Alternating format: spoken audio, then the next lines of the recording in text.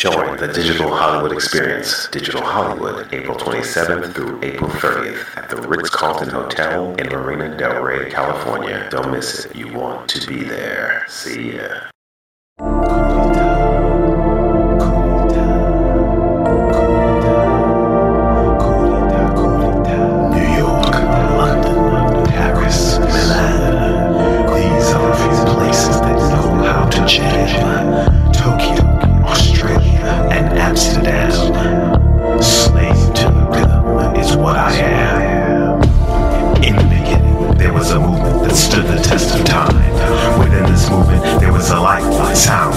Universal energy, forming organic tribal algorithms that spans the globe, reaching down to its very core.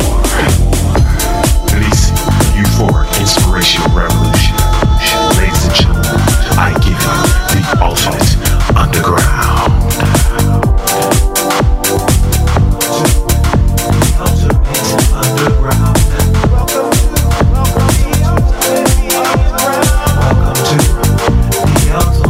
Underground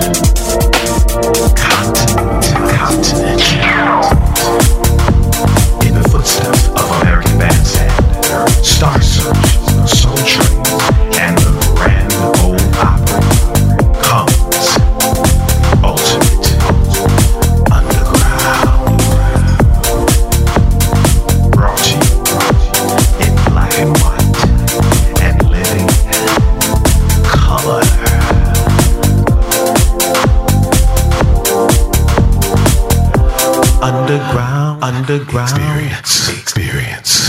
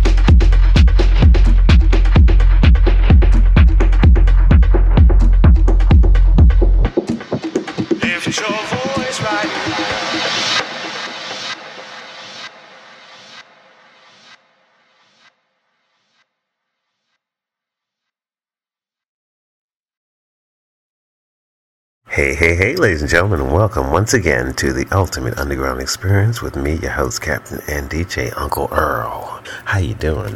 Today is going to be quite a show. I'm bringing you a special on Digital Hollywood, the fall recap, and spring preview. Digital Hollywood is an all-week summit. It brings together the digital and entertainment world for the Hollywood experience. And this spring, I should say, is going to be something to behold. They've added quite a few new tracks. I'm just going to read them off for you. We're going to have virtual and augmented reality, which is a 3-day summit, internet TV streaming, finance Hollywood, the Women's Entertainment and Technology Summit, Finance Hollywood, Artists in Hollywood, and here's another new one, Sports Next at Digital Hollywood, TV Analytics, Games, Wearables, and Fitness, and Music Next. I'm really excited about this. The first time they're having this large. Music Next, Idea Fest, Los Angeles, the center of the industry. And then there's going to be Health, Media, and Technology Summit. And they've also added the Women's Mini Fest, curated by Women in Film. There's also going to be, check this out, Digital Israel at Digital Hollywood this year. So there's a whole lot of things. Oh, my good friend Sarah Miller is sponsoring a new topic, a new session called Pitch, Pass, or Play Interactive Startup Showcase Competition. I want to know what that's like. And they've got the business of EDM. That's where my heart is. Reaching millennials, the power of music, and the brand, the power of lifestyle. Oh, it's going to be awesome. So, okay, coming into the show, you just heard my new EDM track, which was Lift Your Voice, and that was the Mike V and Dan V mix on Revitalized Records out of Holland. That just dropped April 24th. Was that Friday? Oh, I'm already slipping. Okay, April 24th. All right, well, we're just going to get into the show now. Here we go with Mr. Eric Vasquez of 411 Music. Check this out. Hey, ladies and gentlemen, how you doing? Uncle Earl here. I'm walking through the Marriott here in Marina Del Rey, and I ran up on this booth, 411 Music Group, and I'm like, oh my God, what is this? It's a full-service music provider for film, TV, and interactive media, and I'm here with Eric Vasquez. How you doing? Good. How you doing? I'm excited. I'm glad. After talking to you about what you guys are doing, this is awesome, because we need new blood. Right. Yeah. And you're the answer. Fresh ears, forward thinking. Yes, sure. So tell us a little bit about the company and how it came to be. You just gave me a nice little wrap up of that. Yeah. Well, personally speaking, I mean, I started my career in the punk rock world. So I was raised in like East LA, kind of the ghetto, I guess you can say, around, I'm from Brooklyn, so okay, I get so you it. got it. Yeah. So, I was always hanging out in my apartment, writing music. I always had my gear around and kind of stayed away from that type of crowd. And then when I turned about like 14, 15 years old, I started my touring career and started touring all over the U.S. Yeah, wow. Really, really young. By the time I hit 18, then I caught my first break with a headliner band and started playing with big bands like Dead Kennedys, Black Flag, like all the early 80s iconic punk bands, Bad Brains. Actually even played one of the last shows at CBGB's in New York before they closed their doors. But, it's punk rock, it's very aggressive, it's still in my heart and soul, but I wanted to do something bigger, and I always had a vision for something that would be more in tune with having like a music career. A career. Right. So it led into songwriting, and as I was touring, I'd come back home, write music in my apartment, and start composing and kind of getting into the technological aspect of recording and engineering. Just pushing that craft forward, then I actually caught a break in TV and film, and so I started doing that a lot, commercials, and just became really successful in that area. Were you creating music for it? I was actually writing music. I was actually doing everything. So because it came from a real place. Yes. It was good quality. It was real music, and I think people want that connection again. And so. Based on that, we decided to form a 411 Music Group around that same idea, which is, real music from, good writers, people that are passionate about what they do, versus the alternative, which is an oversaturated market of generic, watered-down content. So elevator music, basically. Exactly. So we just launched the catalog a year ago, and in that time, we've gained these partnerships in 34 countries around the world. You said you're with Red Bull Media House? We're now working New with Red partnership? Bull That's Media great. in Austria. Wow. We have music in A Million Ways to Die in the West. We're also hopping on different reality shows, keeping up with the Kardashians and different things like that. How many members in the team? Well, it's myself, the CEO, Kristen, and then we have, like I mentioned, we have 40 composers, songwriters that are active with us, all very specialized. And so, within that year, it started with the two of us, kind of in a bedroom type of thing. So, we're forward thinking, it's fresh ears, kind of young blood, and, we just use our eyes and ears to really put this platform together, and I think it's going well so far. One thing my listeners want to know, is it affordable? Is it affordable to start a company like No, this? no, to use your service. Oh, yes, yes. Because there are a lot of companies out there that rape you. Oh, of course. Yeah, this is a cost-effective format. There is a lot of value in these tracks and these artists and music, but the idea is to still keep it affordable for the production company or the client, so that they can utilize our services and hassle-free, of course. Yeah, 'cause so much is so much more independent now. It's not major, backing. So sometimes it's hard. And these are good people. These are great artists, great writers that just they just fell through the cracks of the large conglomerates, the big record labels. They don't give them the time of day. But these people, they belong on the radio. They belong up there. But nobody gives them the time of day. And so it's kind of people like us, that are taking advantage of that. Not advantage of the artist, because this company is actually owned and operated at 100% by artists. So there's a big difference there. I love that. And we Great. see eye to eye with our writers. That's awesome. And treat them with the respect that they deserve, just like we would do with the client. Give all our love to the client and forget about the people that are actually pushing this content. It goes both ways. And, so there's a lot of heart and soul in there. Oh yeah, A lot of heart and soul. the idea is just coming from a real place, with working with real people that are passionate, and it's worked out well. But yes, to answer your question, yes. Cost effective. Our access is pretty wide because we're a one-stop licensing company. We control and administer all those rights, so the client doesn't have to go through a label and a manager and this and that to get the clearance that they need. So. Right. Tell them how they can find you every way possible.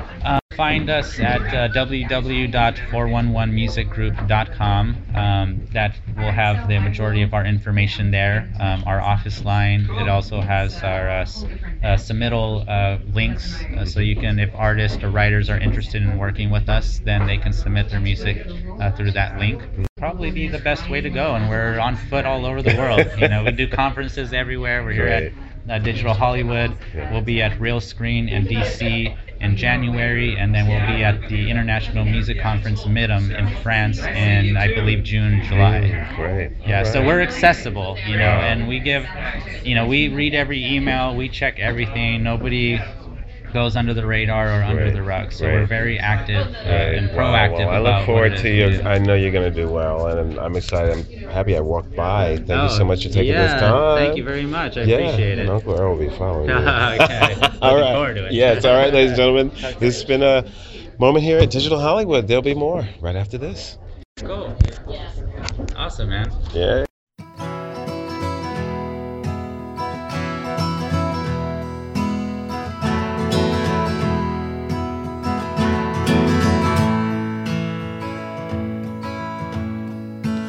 Fly to me, little bird, you're the one and only cure. Yeah, we're gonna have a good time, true and pure. Can you take me there again, to the valley of pretend? 'Cause when I go there with you, I'm reassured.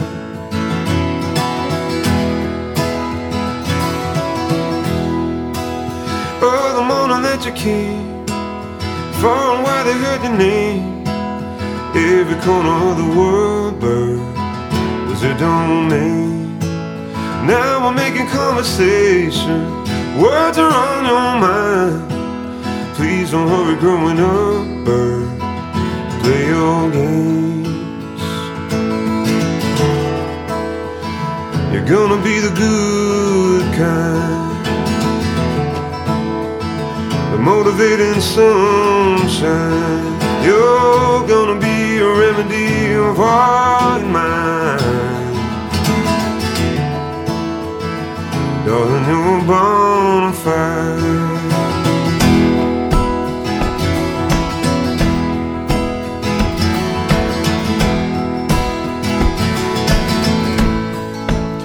It's a trouble, find a way to bring a riddle to your day.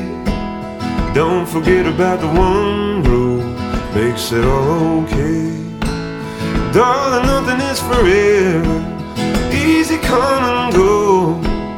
There ain't a thing you couldn't get through, always know.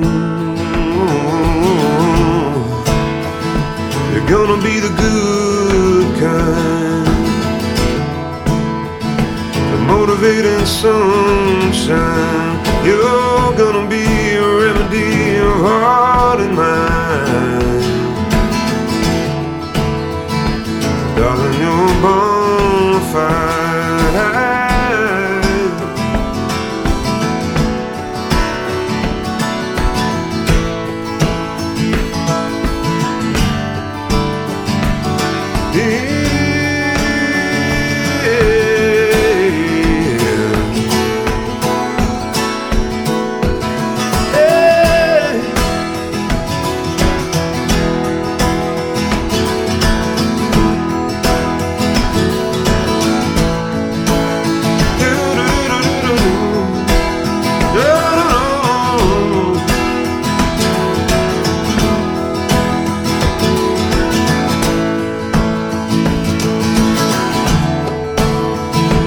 Gonna be the good kind,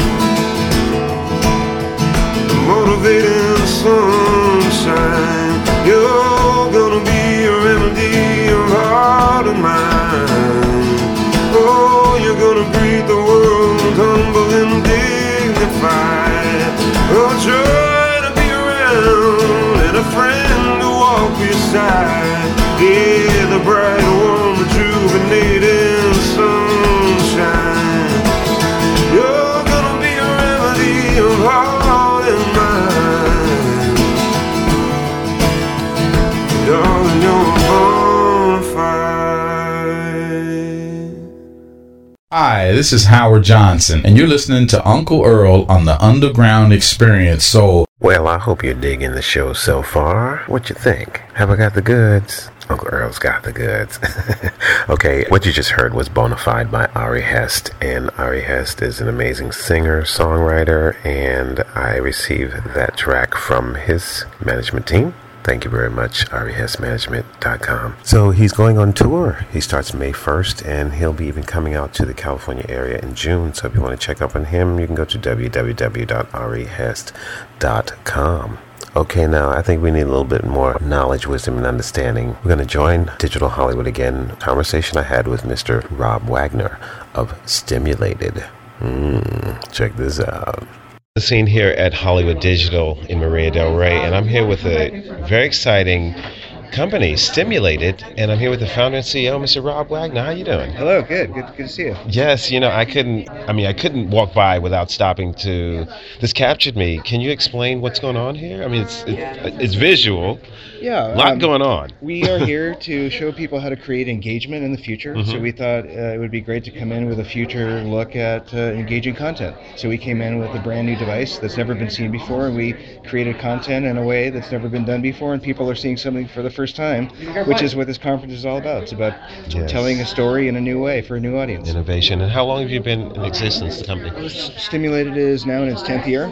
So we were established in 2005, and we've been helping artists from all walks, from TV, dance, music, film, take their stories and translate them in new ways for new platforms and for new audiences. Yeah, that's how you got my heart. Yeah, I'm a dancer. Yeah, so we work with a lot of dancers, and the world over, whether you're a dancer, you need to be be in media. Yes. So that's how people tell their stories. Even on a live stage, media is becoming such an important part of any storytelling, whether it's on a live stage or whether it's on YouTube on your phone. Could you come over and tell me a little bit more intricate about the components that it takes to do this work? Sure. So what we did was we used our sister company BreezeLooks, which is an on-demand content service, to tell our creative workforce the world over what our vision was, and then our creative workforce around the world went to helping us execute our vision by making all the little parts and pieces that you see on the screen here. So a great company in Spain helped us make the frames outside the content. Another company in Poland helped us do the type design work. Wow. We brought all that content into our shop in Burbank, California, and put it all together in a very interesting way. If you look up underneath here, you're actually going to see four pictures flipped around and in reverse. And what you're looking at here is a mirror, and this is holographic technology that can be used in not only in an event like this, but also at a live performance. So now, let me ask you this. In performance mode, would you need something above the stage as well? Or below. In performance mode, it can be, you would need some sort of a projection screen, either above or below. If you saw the Billboard Music Awards with the Michael Jackson hologram that happened recently, that was a similar technology. Okay. So you have somewhere either above or below the stage, you have an actual projection, and it hits a mirror, and to the audience, they see a 3D image. I'm excited about this. Is anyone using it now that we would know of? People are using it in different ways. This technology was the same, or not the same, but similar to what was used to create the Tupac performance at Coachella. That was so legendary. And what we're about at Stimulated is not about finding ways to use technology. We're about finding ways to tell your story, how to take somebody's idea and bring it to life in a new and interesting way. So this technology is here because I wanted to help tell our story in a new and interesting way for this audience, and this is the one we chose. And I'm sure you got a few secrets, huh? Yeah. Company secrets on that. Wow, well, this is exciting, and I wish you the best with this, and I look forward to learning more about it myself. I look forward to it also. Yes, so nice talking with you. Thank you so much. Onward episode. Ciao. Awesome. Now, wasn't that interesting? We are going to flip it now from Stimulated to the topic of Spank. Ron Lewis Smith II is the son of Sunshine Band royalty Ronald Lewis Sr., one of the original members of KC and the Sunshine Band, is the heart and soul of the band's legendary horn section and an acclaimed songwriter in his own right, writing and co-producing with Finch and Casey. The international disco hit sensation Spank, carrying on in the tradition of his father and his uncle, Jerome Smith, also a founding member of Casey and the Sunshine Band. Ron Lewis Smith II has brought the legendary sound and feel-good Miami vibes to the 21st century party scene. As the heir to the throne, quote-unquote, Smith, the Prince of Sunshine, is releasing his first album. This project firmly ensconces Smith as a major player in the international club music scene with a groovalicious tracks like Party Music and Can't Let Go, to the heart-pounding, soul-stirring Don't Hold Back, All Your Lovin', and a homage to his father and uncle with the electrifying Spank and Come On, Let's House, with tracks flavored with Finch's signature groove as the backbone to Smith's insight and genius. This album takes you on an eclectic, audible journey, giving the listener flavors of Caribbean, junkanoo, disco, and electric funk, with Smith's danceable infusions firmly present in every song. Come on, come on, come on, spank me.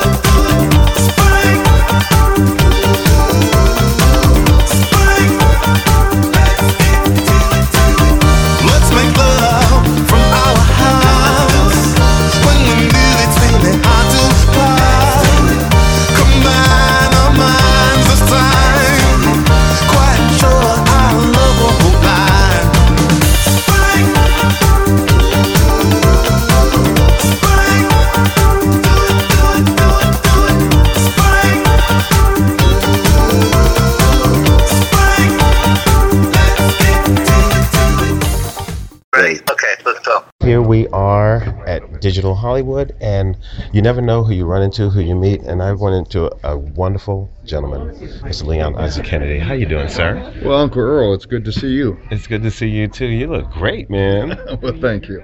So what's going on in your world right now? Well, Earl, I have been doing 70% of my time has been devoted to ministry for the past 12, 15 years. That's been very fulfilling, going out and seeing lives change. So I hadn't done anything as far as my creative DNA. So within the past year, I've been mounting up to do some creative ventures.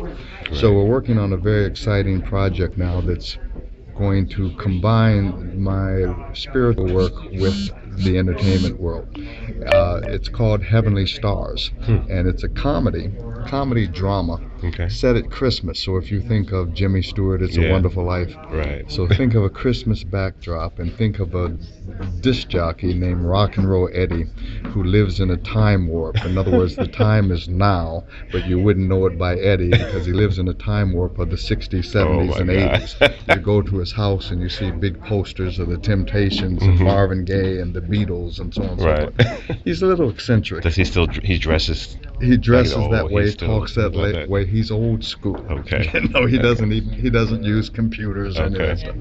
But it's okay, Earl, because he makes his living playing oldies but goldies on KRZY Crazy Radio. Okay. Life was great for Rock and Roll Eddie until that one night that he got a visit. Yes. One wintry night he got a visit from the spirits, but not just any old spirits, the spirits of like a Michael Jackson and a John Lennon and an Elvis and another heavenly choir. And they came back and they said to him, we've come back, and he goes through all types of changes, ghosts, and Elvis says, be cool, Eddie, we are what we are. And we are what we are. And we came back to cut one last CD.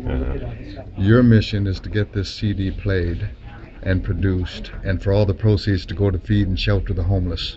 Because maybe if down here people see that up there we care, maybe they'll start to care about others less fortunate than themselves. So that's what starts this wonderful adventure. Nice. And along the way, he loses. He's very excited about it. I'm Moses with a mission. My heroes, the late greats, picked me. But he finds out being Moses with a mission is rather difficult. Along the way, he loses his job, his girlfriend, and some say his sanity. But it's also a Christmas movie with a heart, Uncle Earl, because along the way we find out something about the homeless. And the homeless are not these winos that people think that are on the street corners. The average homeless family is one woman and two children. Every 1 out of 4 homeless is a vet that's gone across the seas to put their life on the line for us. And this is the way this country treats them. 1 out of every 6 is a female vet. So we learn about the homeless. It's got a good heart. It's entertaining. And I'm using the proceeds to do what the Heavenly Stars have asked, to help feed, shelter, and clothe the homeless. That's awesome, because like you said, there's so many people out there on the street, and they're not there by choice. By choice. Right. By choice, sometimes they have no other way, and they're not necessarily the down low people of the society. Some of them have been CEOs. Uncle Earl, they're people just like you and I, and that's what this movie shows. The people that are listening, if they lost their job, a lot of them would be homeless within 6 months, because most people don't have more savings to support themselves in 3 months. And the villain of this is the banksters and the CEOs that downsource and outsource all the American jobs to slave labor across the seas. And we've got to bring attention to this. That's great. So when can we look forward to this? It'll be coming out next Christmas. Next Christmas. So for people that want to get involved or check it out, they can go to Facebook and look up Heavenly Stars the Movie.com. Okay. So that's Facebook, HeavenlyStarsTheMovie.com. All right. Well, I'm looking forward to it, and I'm going to do my little investigation on it and spread the word. Nice meeting you. It's a pleasure. Okay. And all the best on your radio show. Thank you so much, sir. Have a good time here at the Digital Summit. All right. Take care, y'all. Be back at you in a sec. Ciao. Come. Explore your spirit. Therein lies your freedom. Hello, actors. Mariska Phillips brings her unique brand of acting coaching to Hollywood. You get 210% commitment, scene breakdown and analysis, character development and exploration. She digs deep into your spirit to bring your characters to life. The Mariska Phillips Theatrical Preparatory. For more information, visit www.mariskasphillips.com.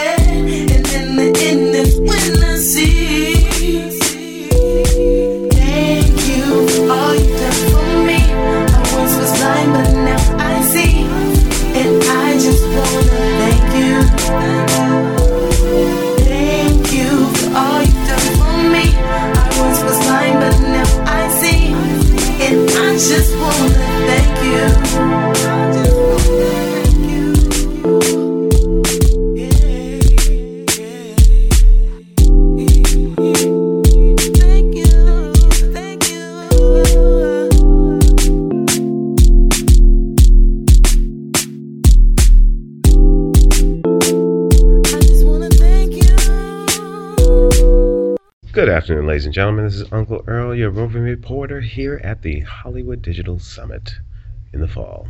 I ran into an, shall I say, old friend. Well, I can say that now, right? Well, I think it's a matter of definition of old. Let's put it this way: we've known each other for several years now. Old is a matter of definition. Okay, we'll leave it at that. That's good one. Mr. Marty Schindler of the Schindler Perspective. How you doing? I'm doing fine, thanks, Uncle Earl. Good. It's good to see you again. Yeah, always a pleasure. Yeah. So, you always have such great topics when you come to this summit, and you deal with television, the future of television. And what was this specific panel today? You had two today, actually. Two today. Yeah. Well, the first one early this morning was the future of TV. Mm-hmm. I had several analysts on the panel, a lady from Nielsen, and Nielsen really is the one that tracks viewership. PwC, all the work that they do in and around knowing what people are doing because it's important for their businesses.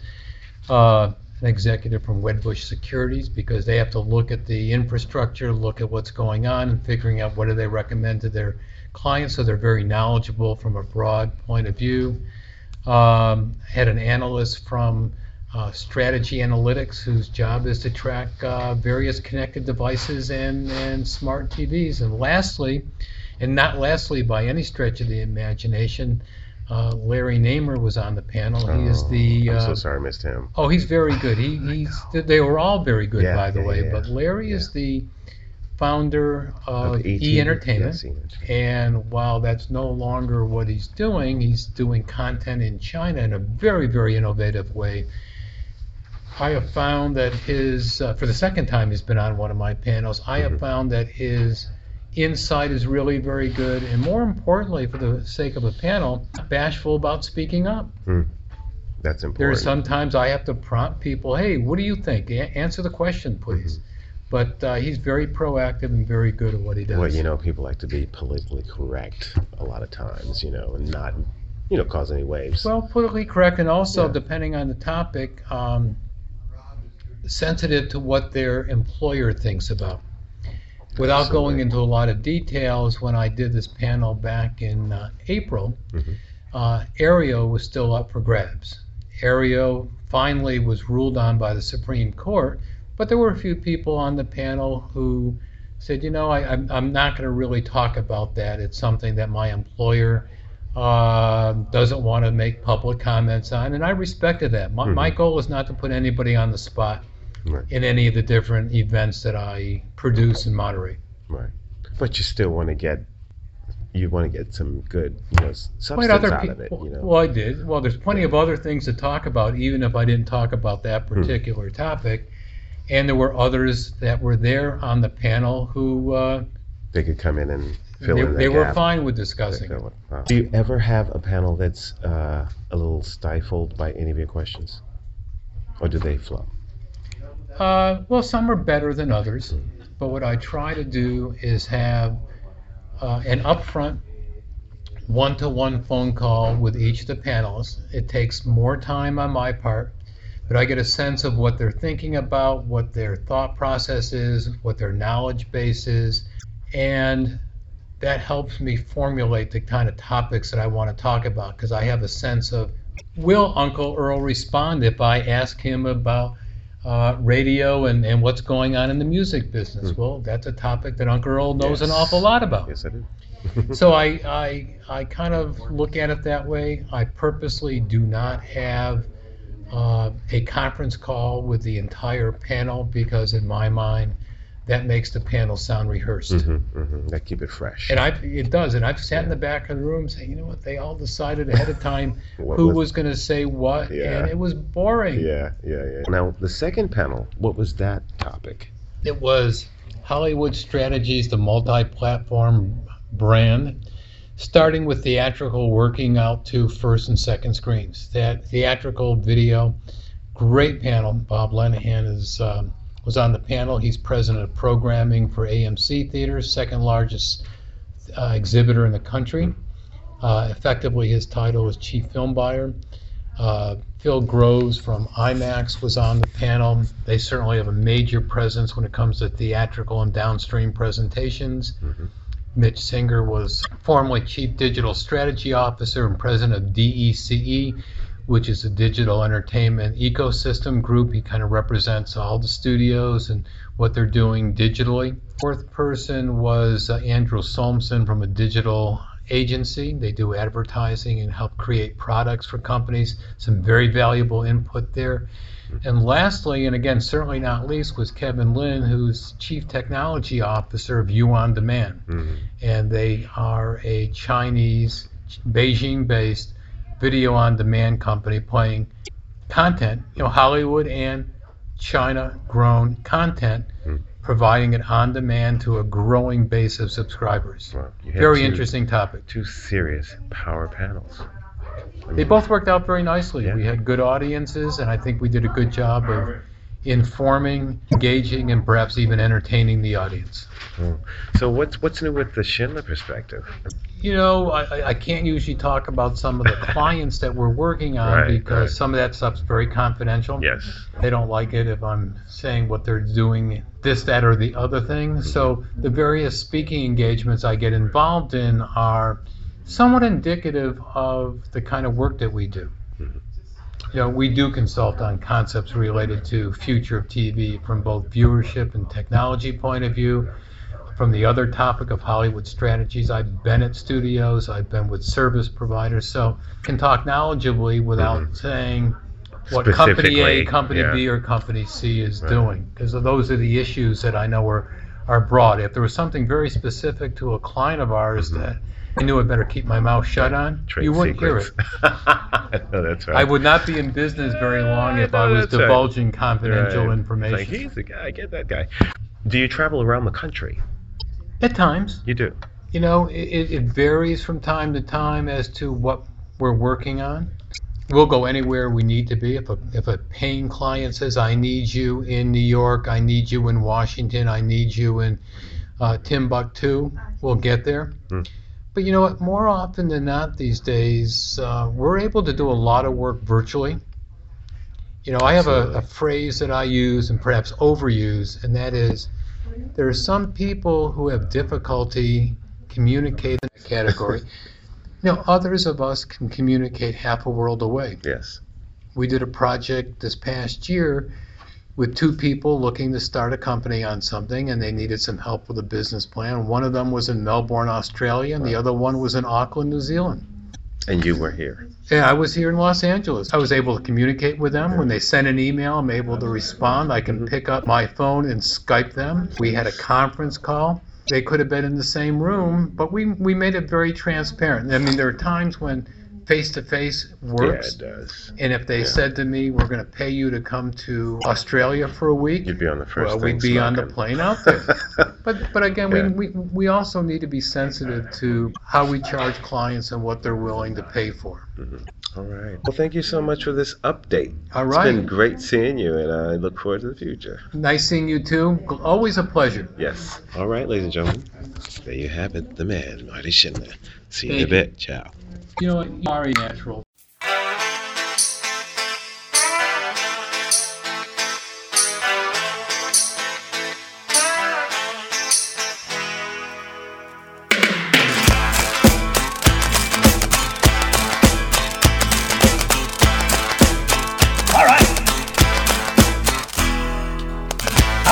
Kombucha every day, good for my future.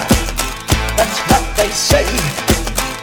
You want a long life, you need a plan. I'm a kombucha, kombucha man. Kombucha, alright. I drink kombucha, can't go wrong. Gonna make you healthy, gonna make you strong. Keep on rocking, that's my plan. I'm a kombucha, kombucha man. Ice kombucha in the summer. Kombucha man love kombucha mama. Kombucha mama love that kombucha man.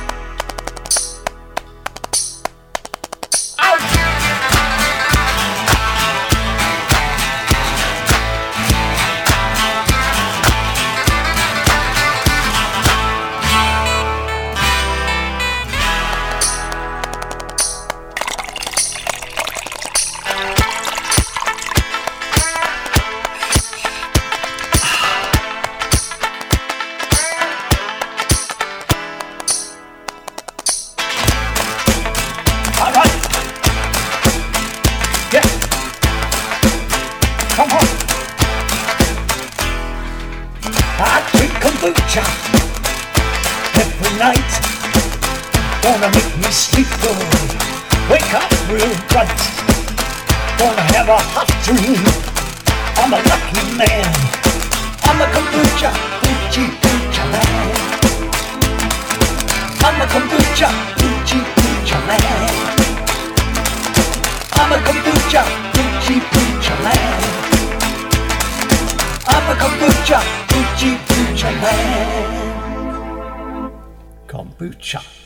If you know kombucha like I know kombucha, Uncle Earl, what are you doing? Stop it.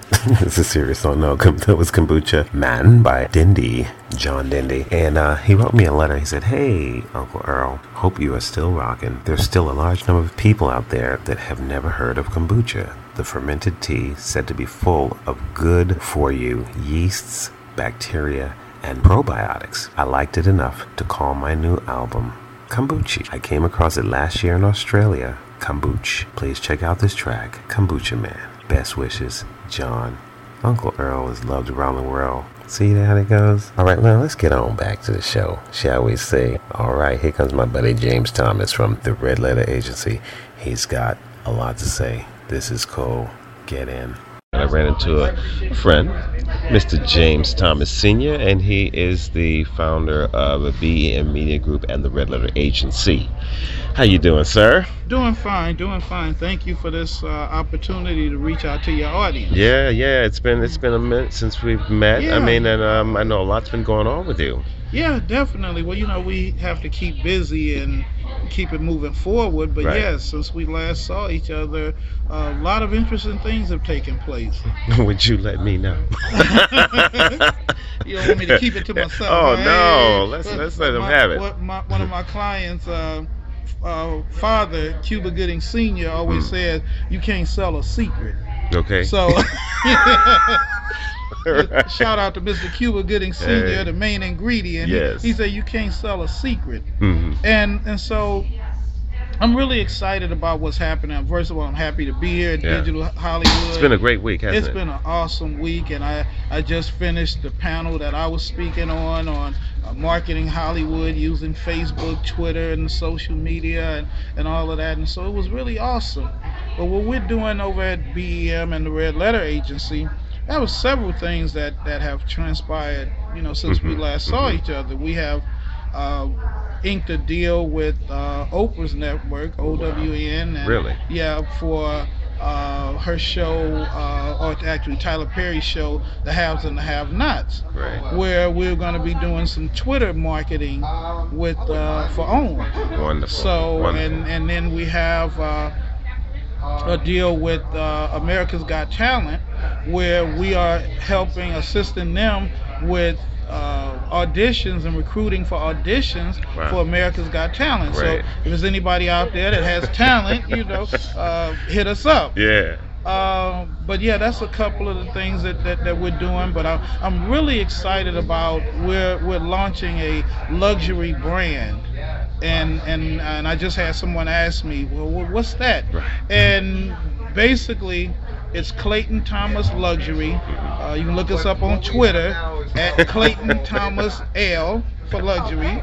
And what the Clayton Thomas Luxury brand is about, promoting items and the lifestyle of the wealthy. And that's one of the things. But we're doing it with a twist. Yeah, that's We're what I'm doing it talking with about. a twist, with a spiritual component. We're going to show people that there's nothing wrong with being wealthy, and there's nothing wrong with succeeding in life, and that's part of God's plan for all of us.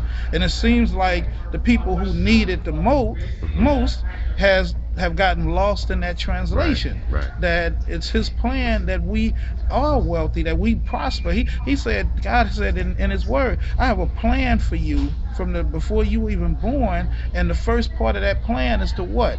To prosper. So prosperity has everything to do with how you live your life, and the fact that we're spiritual beings, on a earthly journey. Right. We can partake in all of those promises, and you have people that are doing that on a daily basis. And the reason they don't talk about it is because nobody ever asked them about it. It's not interesting. It's not interesting, but I Yeah. think that it is interesting, and we can make it interesting when you see people that are successful in business or technology or whatever their area is that has brought them to the quote unquote wealthy lifestyle. They have a spiritual component, whatever it may be. Some people You don't need some support. Exactly. And some faith. Exactly. You're not gonna have experience any kind of wealth without faith. If you don't have faith in anything or anybody else, you got to have faith in yourself. And what I found is that a lot of these people, they may not go to the traditional church or give in the traditional, but they believe in giving. That's a major component of our spiritual makeup.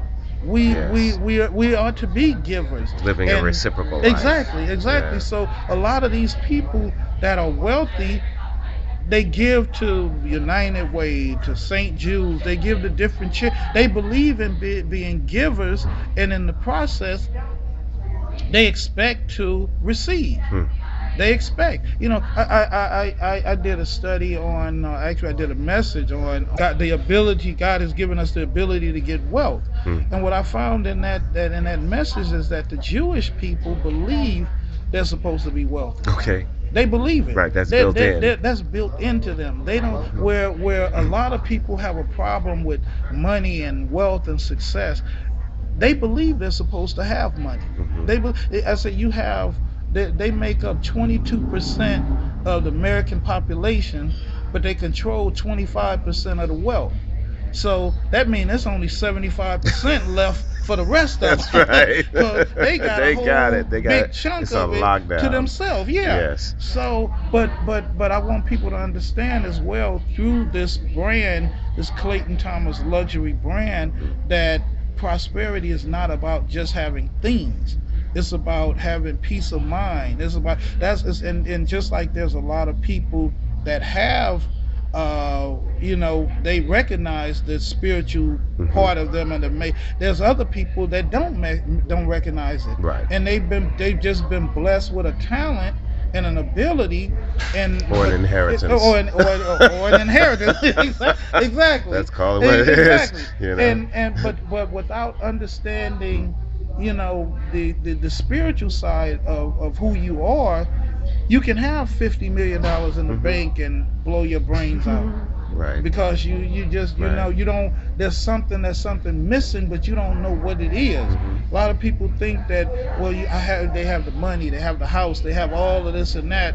Why would they take their life? Because they're still empty inside and lonely. Exactly. Living life of seclusion. Yes. Selfish. Yes. Selfish life. Selfish. And see, selfishness is always rooted in pride. So as long as if your lifestyle is rooted in pride, you're gonna be unhappy. You're going to be miserable. You're going to be lonely. All of that comes into effect. But I just believe that there's some people out there that we can promote and we can talk to and introduce to the world, that they understand that I didn't just get this because of, I'm blessed. I'm blessed, and I'm not ashamed to admit it. I remember years ago, I did an interview for my magazine, for Black Entertainment Magazine. Actually, it was when the business was totally different. Got a call from Priority Records. They wanted us to do an interview with Mac 10. And so, at the time, I was just like, I'm the gangster rap thing is not something we really want to promote. And they were just like, well, James, we really want you to, if you can just do a story on him, and if we can get the cover. Publicist looked at me. She said, James, I don't even know if Mac owns a suit. I don't even know if he owns a suit. And she said, well, you know what? I'll talk to him and see what he says. Yeah. She calls me back. She said, James, she said, he was excited about it. Wow. He was excited about it. He said that, he said he'll do it.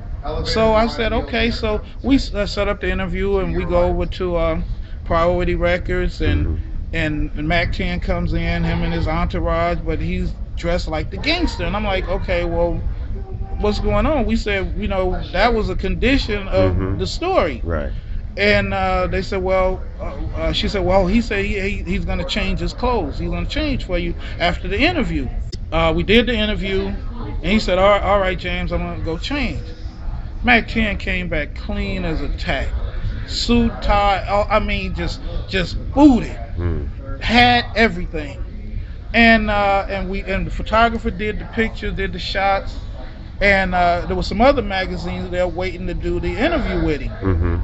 Cashbox, Billboard, BRE, and they all wanted to take pictures of him. He said no. He said James was the only one that thought enough of me that he saw me like this.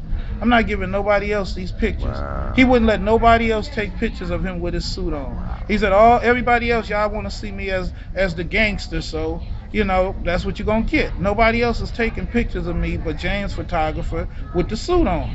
And from that point on, that let me know there's a lot of things that people want to talk about that, but they're just not asked. Right, but people have misconceptions because of appearance. Exactly. And they don't get into the mind. They don't go they work from the outside in, so the inside out. Exactly. You know? And I just, you know, that was a stand that I took, and the fact that it touched him in a way that he's like, man, nobody ever even looked. It was almost like he said, man, I'm tired of this whole thing, that this persona that I have created, but I can't do nothing to pay my bill. Yeah, exactly. It's bigger than I am now. But the fact that you asked me and you the owner of the publication, let's do it. You know, I'm good. So with the Clayton Thomas luxury brand, I'm believing that we're gonna come across people. A lot of people are gonna say, wow, I never knew this about that person.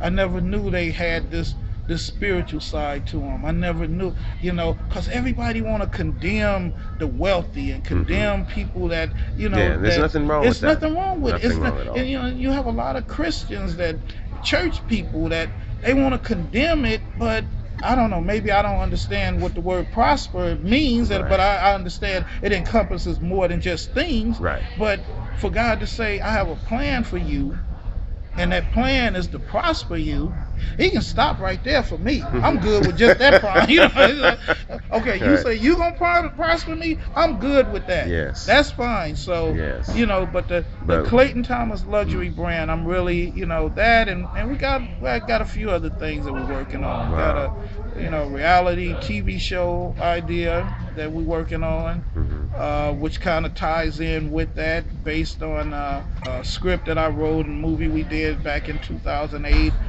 Modern day story of the Book of Job. So I don't want to give out too much information about the reality show, you know, but 2015 is going to be a big year for us. All right, well, Uncle Earl is looking forward to it. I'm going to be tracking you. Well, Uncle Earl got an exclusive today. Oh, I thank you for that. First one to really, you know, get info about the Clayton Thomas luxury brand, and even from that, and we're gonna come up with our own brand of items. I'm gonna come up with a Clayton Thomas luxury brand of men's neckwear, and you know, none of it's not gonna be cheap. You know, quality. It's gonna be quality, and if it'll last through the test of time, I don't mind paying for it. It's gonna be the Clayton Thomas luxury brand, and it's gonna be huge. All right. It's gonna be huge. All right. Well, thank you so much for your time, and I wish you the best with all of this. Well, thank you for you know, interviewing me, and for everybody that's listening. Once again, Clayton Thomas luxury. Clayton Thomas L at Clayton Thomas L on Twitter, and look for the blog and the Facebook page and the website and all of that stuff coming. All right, y'all. You get it? Got it? Good. See ya. Ciao. You right on.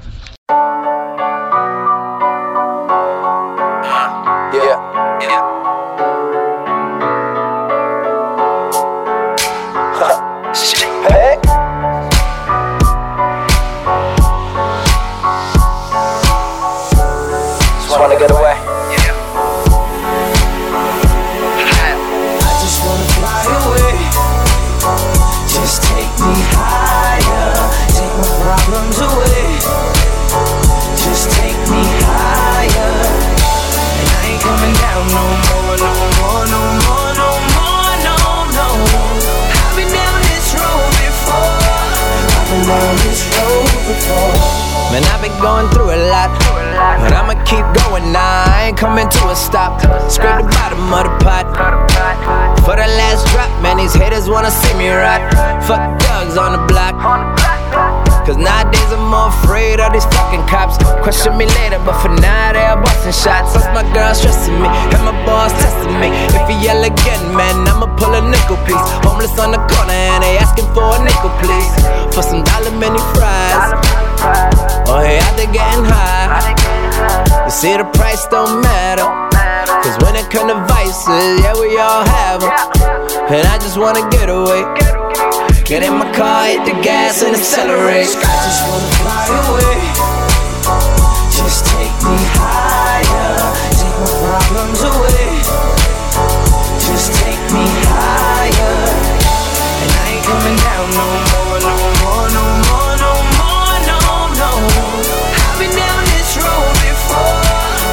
down this road before. And I've been on my grind all day. Got a 9 to 5 and a 6 to 8. Better cut my check with no delay, cause the landlord want the rent, man, his bills to be paid.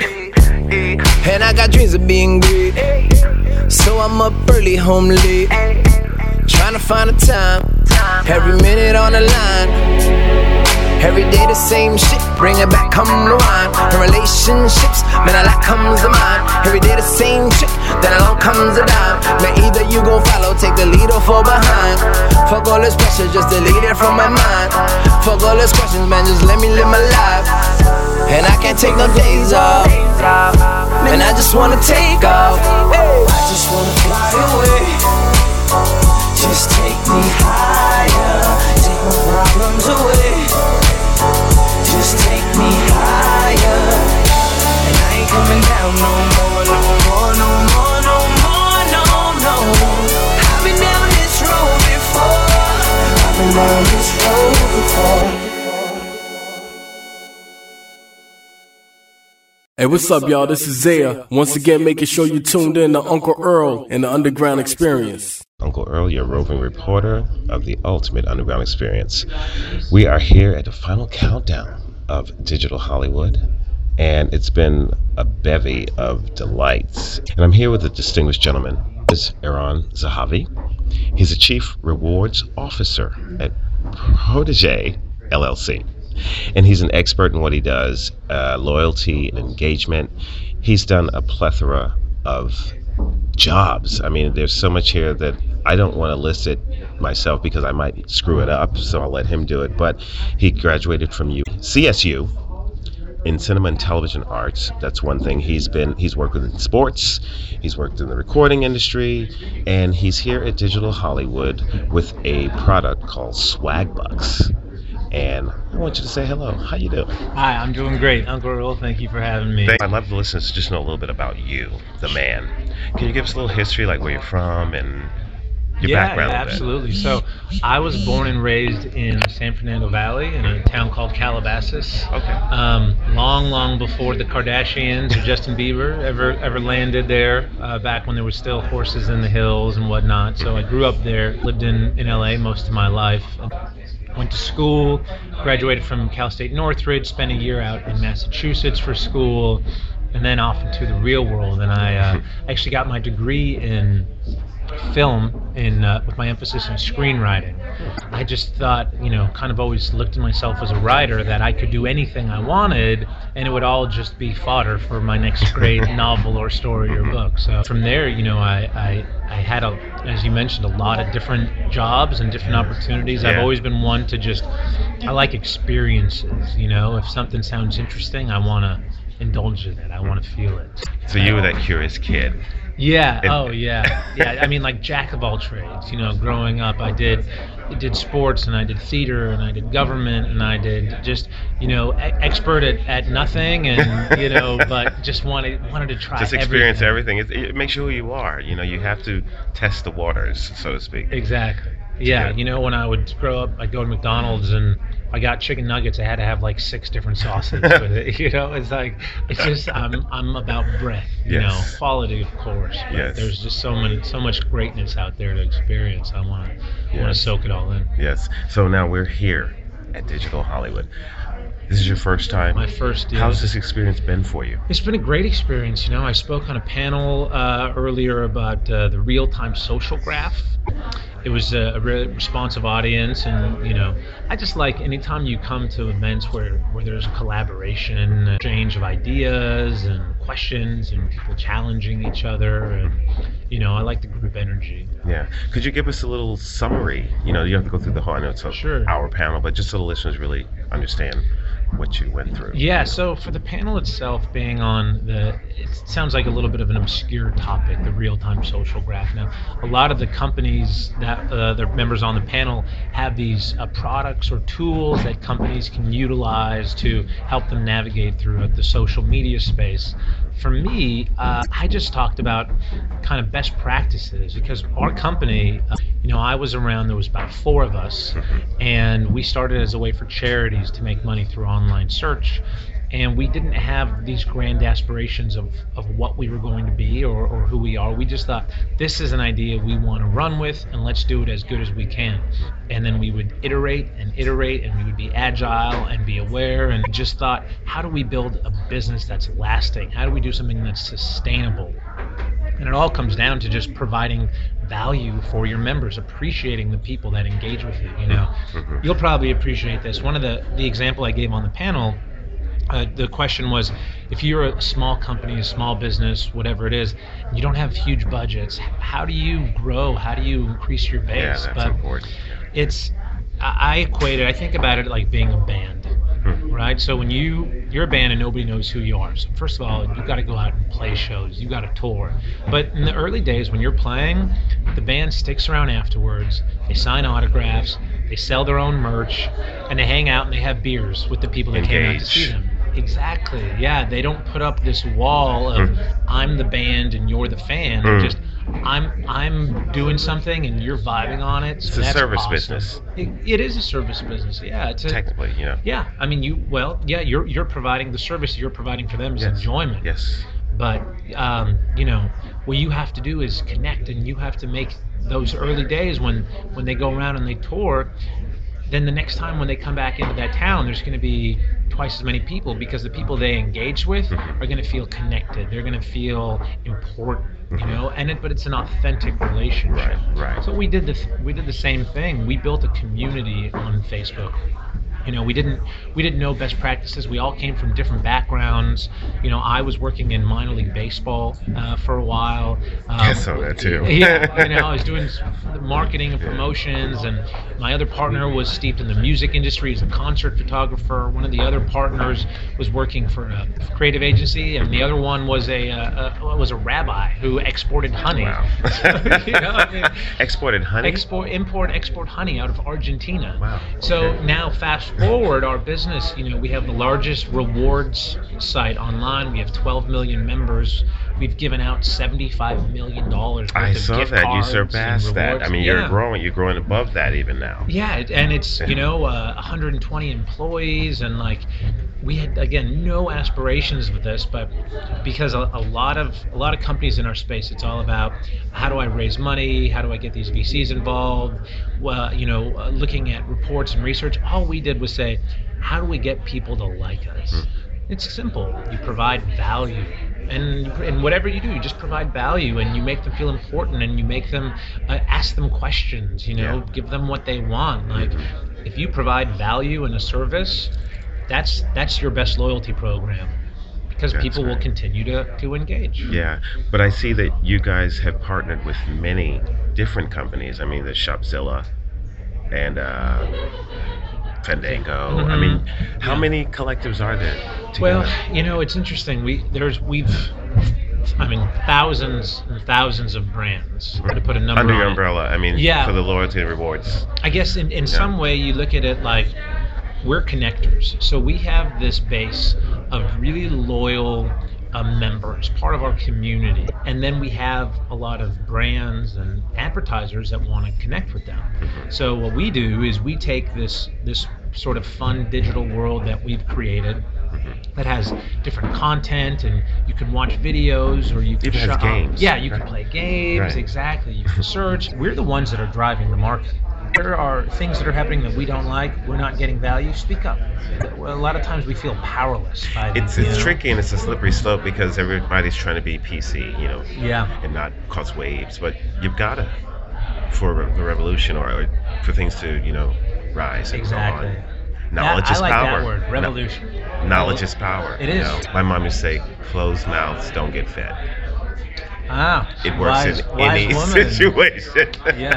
The most important thing that we can do, the way we can be most heard, our loudest vote, is with our dollar. If you don't like what somebody's doing, stop giving them money. And they'll listen. They'll listen. Yeah. Yeah, they may not care what you say, but they'll care what you do. Yeah. You know, so that's it. Like, be conscious with where you spend your money and your time. Engage with the brands that you like. and the world will shape itself around that. Wow. Well, great. I thank you so much for this time. I know you got to run. You're a busy guy. Could you please tell everyone where they can find more information about you guys? Yeah, absolutely. Thanks. So it's at swagbucks.com. It's SWAGBUCKS.com. It's totally free to sign up. We don't sell information. If you don't want to, you don't ever have to spend $1. You can watch videos, play games, do surveys, just engage. You get rewarded for your time. We're on mobile. We have a Swagbucks app. If you're going to be online, you're going to be doing these activities anyway, you might as well get rewarded for it. Well, all right. Well, thank you so much, and I wish you all the best, and Uncle Earl will keep in touch. All right. Good. Thank Thanks, you. All right. There you go, ladies and gentlemen. There'll be more right after this.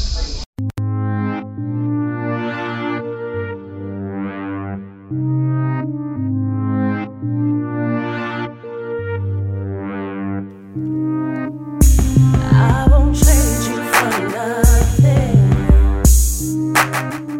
so they can just make up their lies and trade my 8420 that's losing.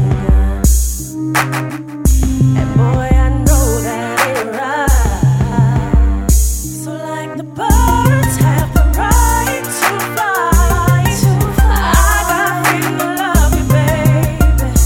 That's right, that's right. And like the stars have the right to shine, I got freedom to love you, baby. That's right, that's right. This ain't love, this ain't love, this ain't love, this ain't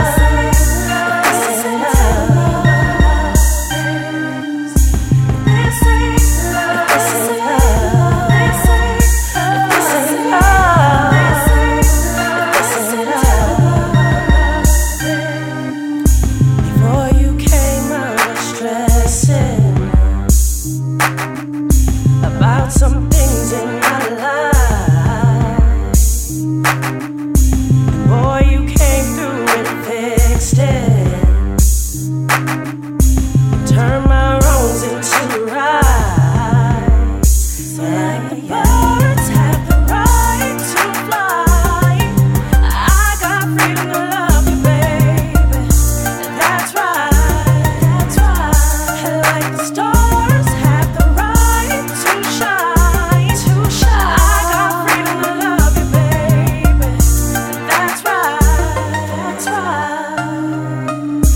This ain't love, this ain't love, this ain't love, this ain't love, this ain't love, this ain't love, this ain't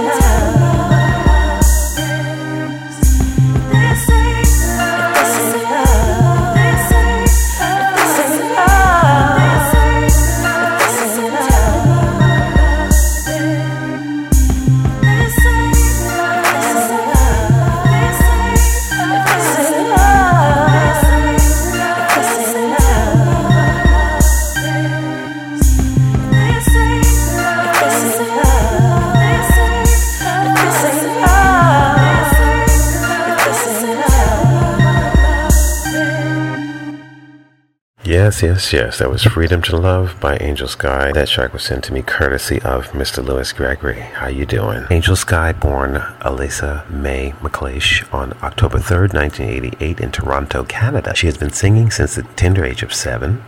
Angel Sky started her singing career by singing solo in front of her church congregation. Music was fun for an angel at that time. It simply just was about joy of being a part of the church's children choir. That's what occupied her at that time. Once Angel turned 11, she began to write. By the age 14, she and over 2 albums worth of songs and began recording. Although these songs were complete, she started her recording career by featuring herself on tracks with local artists. At the age of 15, Angel Sky had her freshman album complete, and she went on to audition for Canadian Idol for the first time when she turned 16. At this time, in 2006, Angel found new management with manager Clinton Morgan, who was the CEO of Eagle Force Entertainment. There, she was able to open up for major Motown artists such as The Temptations and The Drifters. At age 17, she began working with Derek Bryn, recording her first mainstream song, Can We?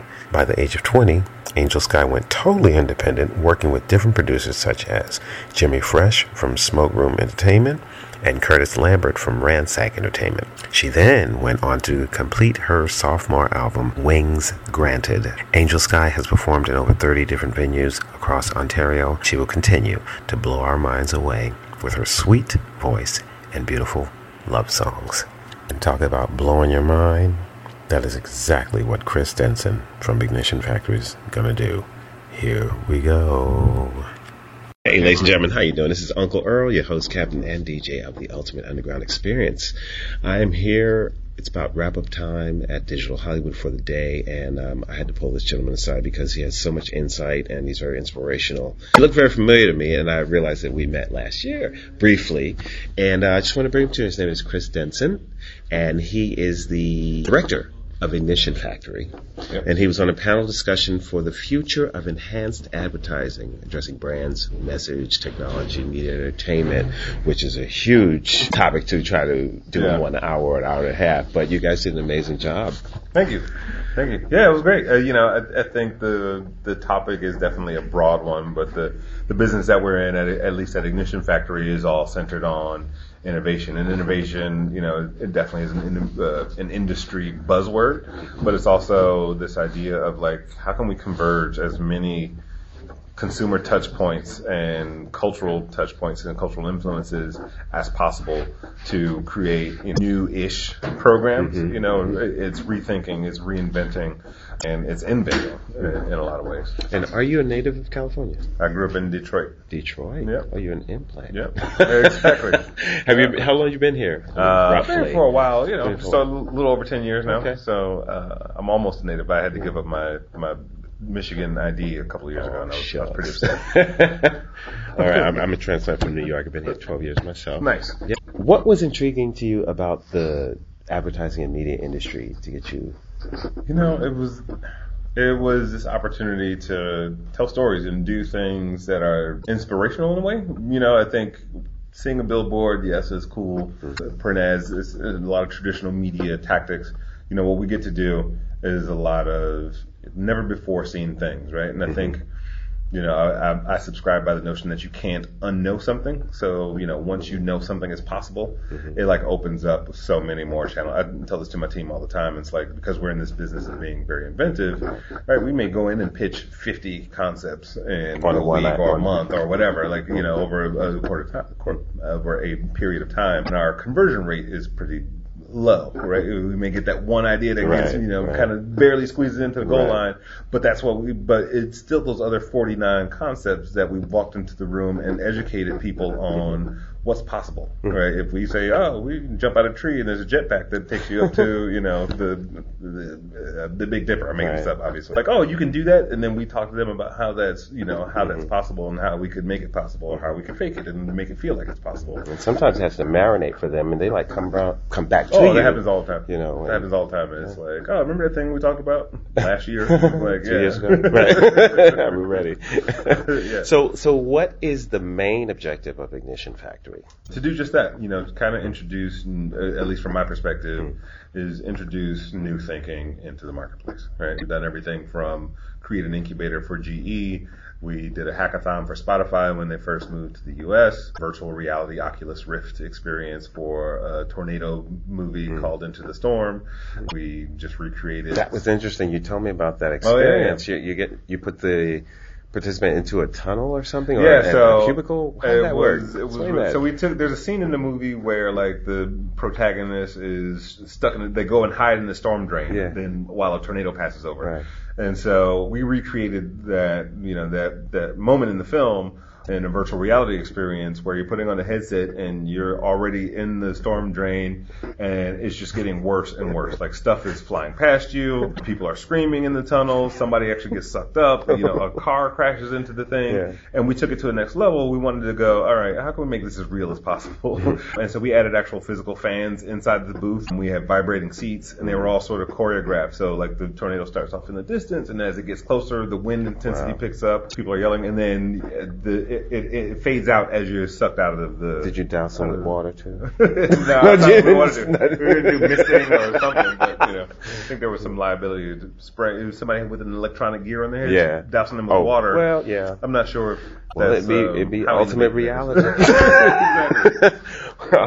Cool. Swing more towards the future. Yeah.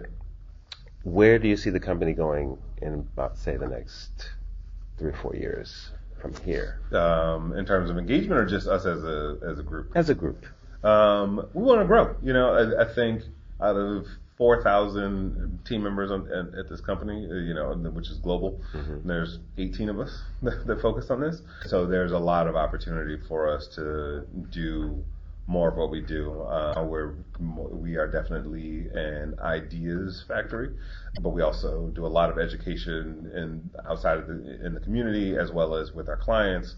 Certain proprietary things that we distribute only internally to 300 plus people.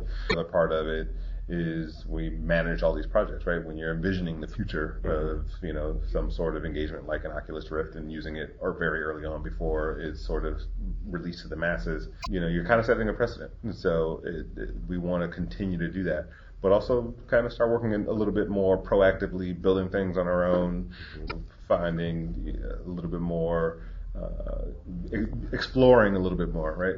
Right now our sphere of influence or kind of inspiration, right, is localized or domestic, if you will. Look, when we look at really cool things, we're like, oh, look what they did in Taiwan. That was really awesome. And so as opposed to replicate, we still want to think of what has not been done, right? And incorporate it and evolve it. Yeah, exactly. And so, and there's, it's kind of like what's I'm going to botch this quote, but like you stand on the giant's shoulders, you can see further than the giant, right? So Right.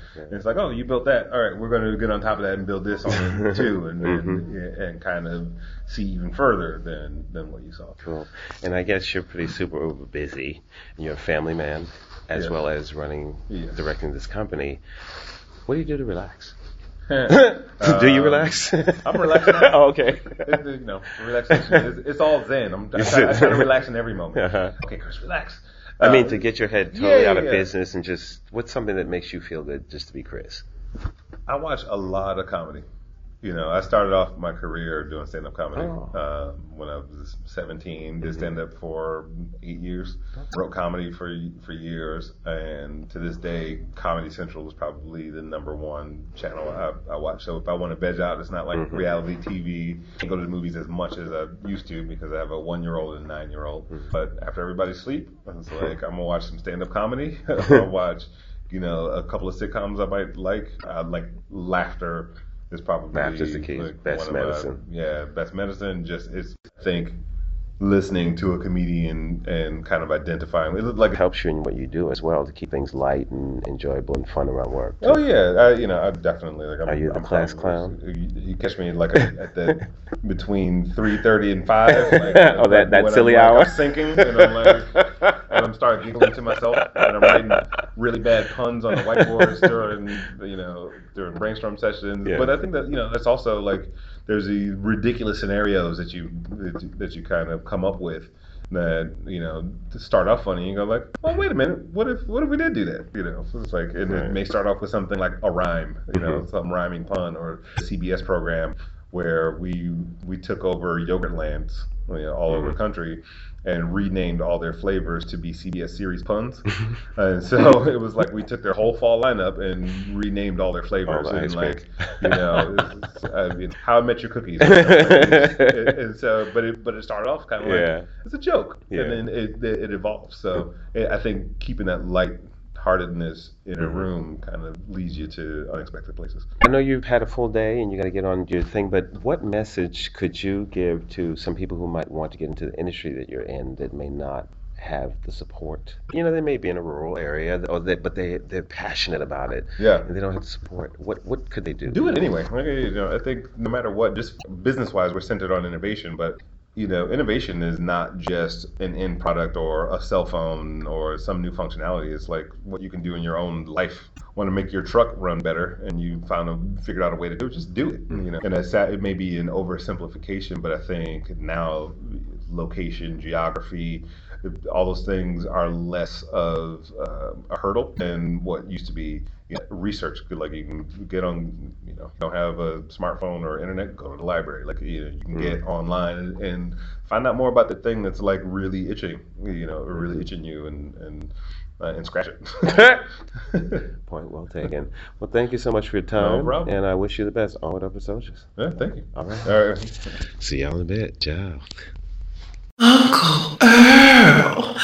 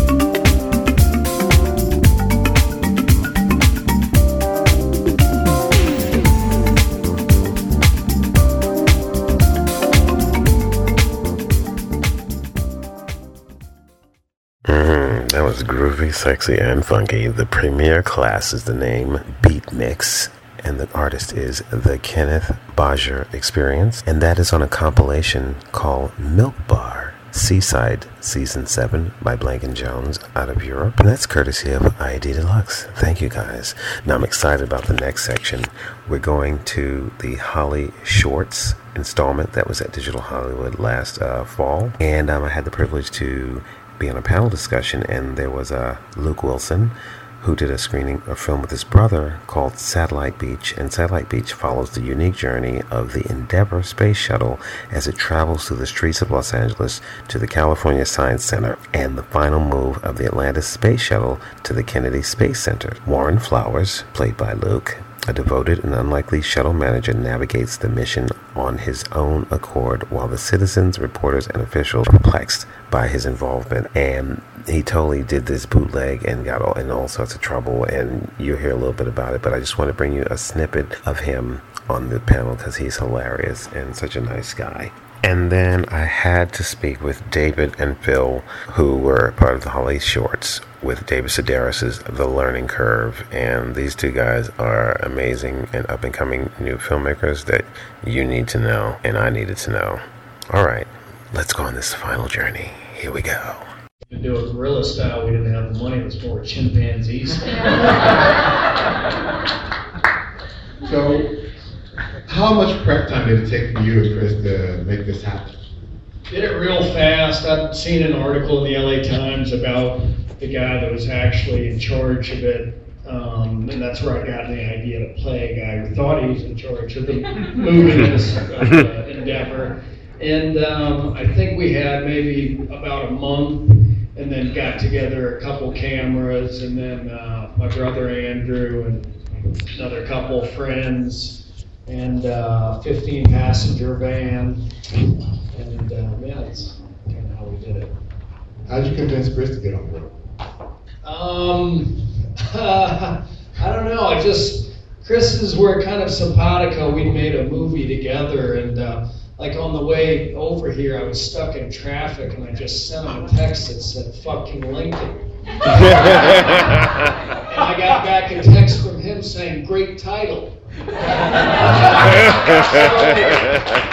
kind of why we work together. We kind of got the same taste. But no, we've done a movie together called Middlemen, and yeah, it's like, we'll text each other at night like 252 Manhunter, the original, or 260 Pope of Greenwich Village, and it's like we just kind of grew up, watching the same movies. Yeah, it's a chance to do a short, and Luke's very talented, very funny, and Andrew and Luke work really well together. And the idea of doing something outside of the system that wasn't a bank breaker, and we prepped in our minds, or he did for a month, but the actual prep was more like 12 hours. I mean, we got the cameras together that I had, and sort of did the way I think people used to make films. So for me, that was interesting, not having to get approvals or bonds or insurance. And the risk of him getting arrested would have been great press. That didn't happen. No downside. There was one scene that I really loved, was when your character, as the Endeavour is going by, goes on a payphone. Who goes on a payphone? That is a real payphone. Really? No, that was right, actually, as it was beginning to cross the Manchester Bridge, and it had it parked there by that Randy's Donut, that kind of iconic sign. And they were filming a Super Bowl commercial for Toyota where it got actually pulled across by a Toyota Tundra, and we did walk right into the middle of that commercial.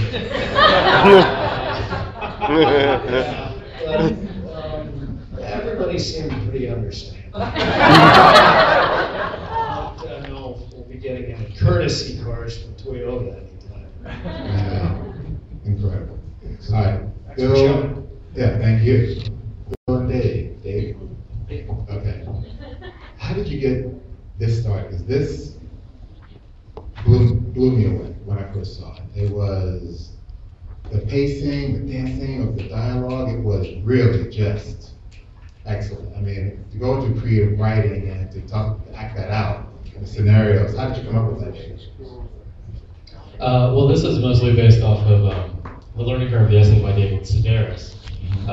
And so we really put our own spin on it, but in terms of pacing and that dance that you talked about, it's a lot of variety, even in your shorts and your features and everything you write. You need variety. You can have a show that's 4 4-minute pieces, and if they all feel the same, regardless of quality, you'll put your audience in like you'll hypnotize them almost. So you've got to go up and down, even if it's in an individual scene itself, in the up and downs, or in the whole piece by itself. We were very lucky that I knew a couple people that had been working in town for a while, so I got them to hire people that they loved and respected. So our job was really, like people like to pretend like directors have to like commandeer shit and you stuff, and you really don't. You again. I really don't. You just have to kind of like get great people that love what they do and make minor adjustments. So it was just fun to watch Matthew do great things, and Cleanne, our cinematographer, do great things and great ideas. And our first AD, like everyone was killing it. And so our job as like writers and producers and director was just to go, oh, what if you tried this? What if you tried this? What if you tried this? And it was just, it felt like fun because everyone around us was good, great at what they did. And they were doing it not because we didn't have any money to pay them, really, because they loved the material. And so when people are doing things that they love, it's fantastic. And it really showed. It really, really showed. Hey, ladies and gentlemen, how you doing? This is Uncle Earl, and I'm actually out here in the parking lot after Digital Hollywood, watching an amazing evening of Holly Shorts. And I have 2 incredible filmmakers here with me, Mr. David Dong and Phil McCarty. How you doing? I'm doing great. Hi, how are you doing? Nice to meet you. I'm well. It's really interesting because I was watching you guys during the panel, and you had this sort of energy that you just kind of enjoy what you do, and you just want to do good product, and it's not about number crunching or stats and all that. So what was the process of making that film that you did? And we have the atmosphere in the background, but it's all good. Sure, I mean, it's very Detroit. Yeah. We're a lot of Detroit. Yeah, I'm New York, so it's all good. Phil and I were this is one of our first projects together, sort of digging around for a good thing. We know that Phil's favorite author is David Sedaris. Mm-hmm. I'd read his work for a long, long time, and I kind of like met him over the course of different Q&As, and kind of we had established a very loose communication, essentially. Mm-hmm. And he was a fan of like a minor adaptation that I'd written, essentially. Mm-hmm. And so when Dave and I started writing full time, we're like, hey, we've got this permission, we got a relationship with a known actor, known writer, who is like, has a piece of work that's like is down for us to adapt. Let's see what happens if we expand that story a little bit further and trying to like produce it on a large scale. We could build on something that people already have like a relationship and love, and we could like try to find parts of that they do love and add our voice to it, essentially. To make it interesting. So yeah. And like to bring, because at that point no one had ever adapted any of David Sedaris' work for the screen ever. So we're like, oh, let's bring this to a bunch of people that might not necessarily, because this is bad, but your average American reads a book or less per year. Right. So like the odds me included. So the odds of someone having read one of his books is like, not that I have great. read his books though. So that was your one for the year, and you're like, I'm done. Yeah. So like the odds. Amy, I like Amy too. Yeah, she's fantastic. So we're like, all right, so there's a group of people that we know haven't read his books, but we think have our sensibility and would enjoy it upon having read it. So we thought, let's do that. Okay, so how'd you guys meet? We met, I was in college, but you were working in Gainesville. We had started on a project. Well, actually, we met because at a party, and he was one of the only person I'd ever talked to that had an educated series of opinions and thoughts about screenwriting and storytelling. Mm-hmm. And then on, it was like, oh, I'd love to work with this guy.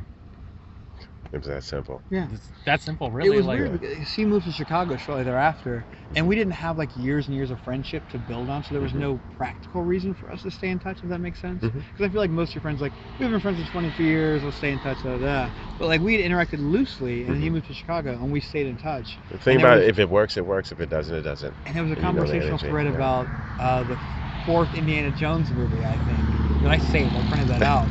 And like, we both were like kind of riffing on like how this movie failed and why it was bad and why it could have been better. I think Please don't use that, because that's I'm kidding. Use it, I don't give a shit. So I think that was part of it as well. Cool. Now, going into the Holly Shorts Festival, had you tried other festivals, or was this the only one? This is probably our 14th or 15th film festival. Okay. And we've gotten into almost everyone we're applied to, and this is humbly spoken. We've won awards at almost all of them. Wow. But and I say we, like the people that made this film together. So, Great. like, our team has won awards at almost all Great. this stuff.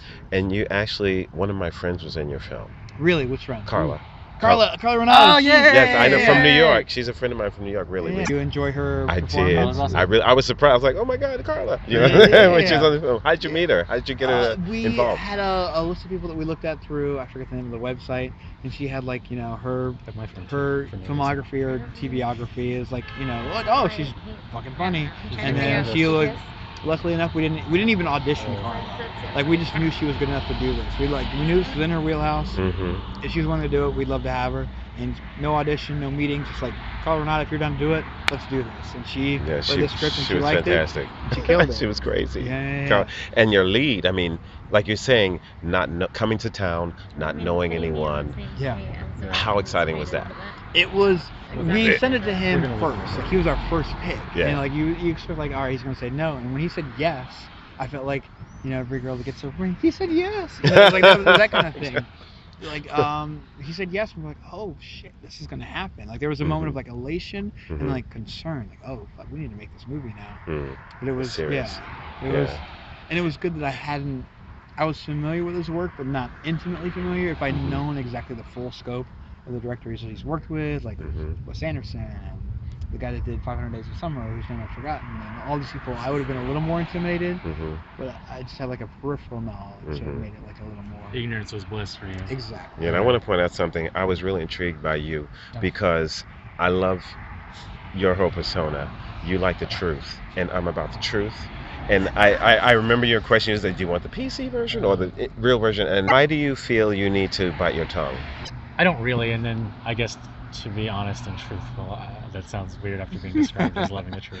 But it's more of like an ironic response to that when a lot of people give very PC answers. I just say whatever like first comes to mind, and I trust that I won't say anything that I wouldn't stand behind. But you know, sometimes you need to cause waves in order to move a mountain.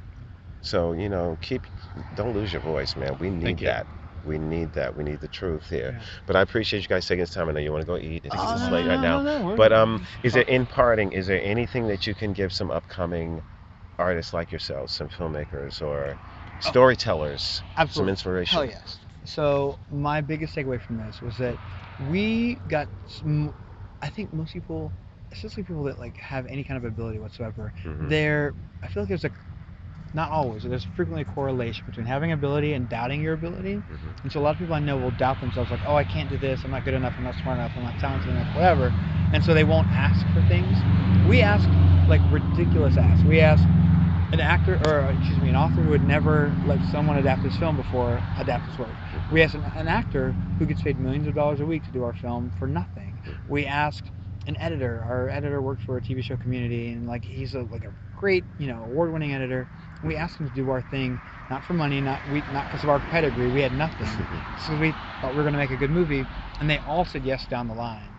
I think 5 years ago, I would have been afraid to ask those people because I would have assumed they would say no.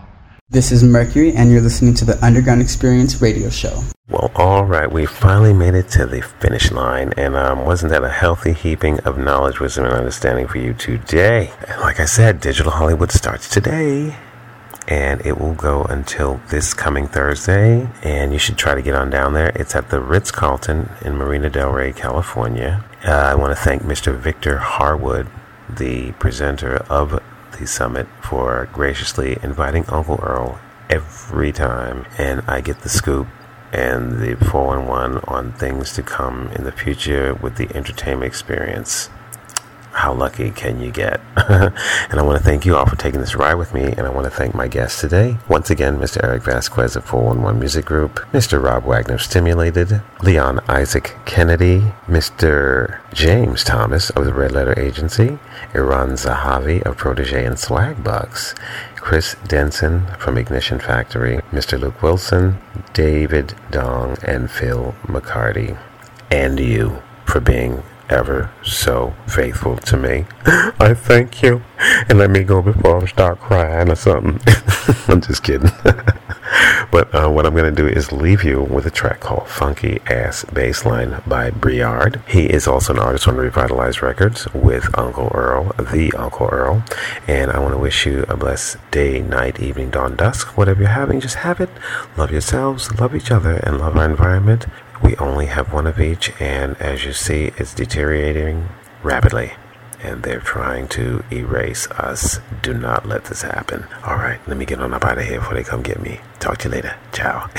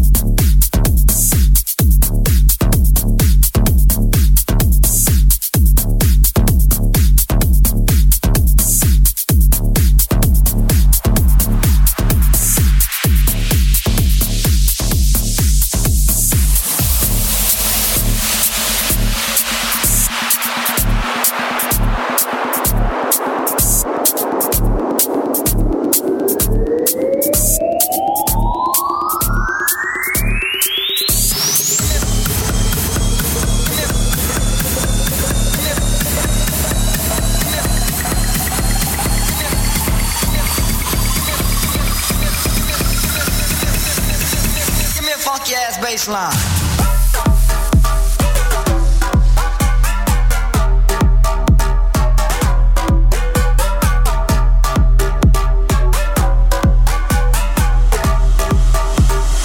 Give me something to dance to.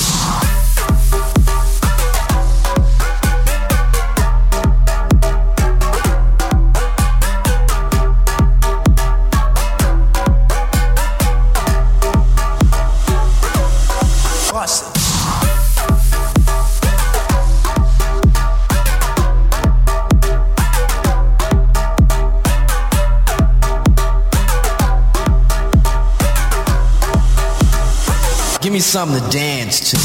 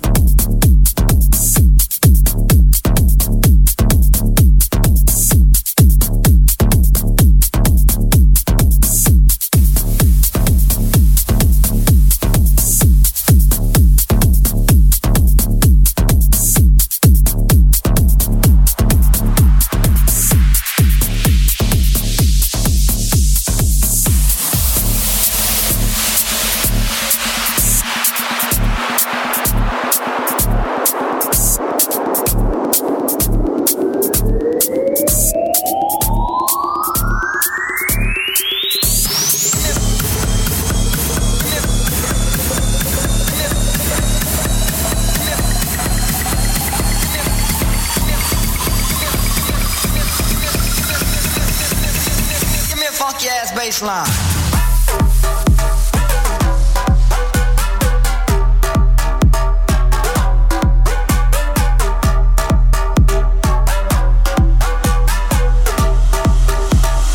Give me something to dance to.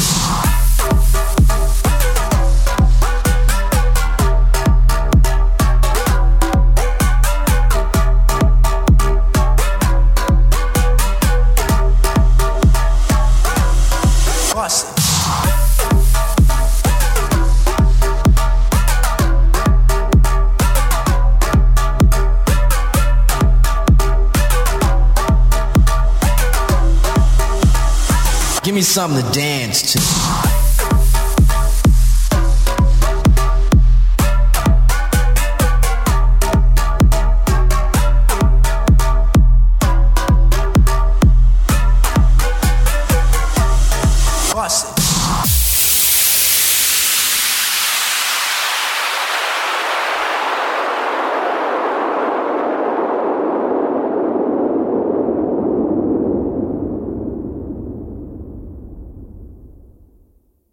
Join the Digital Hollywood Experience, Digital Hollywood, April 27th through April 30th at the Ritz-Carlton Hotel in Marina Del Rey, California. Don't miss it. You want to be there. See ya.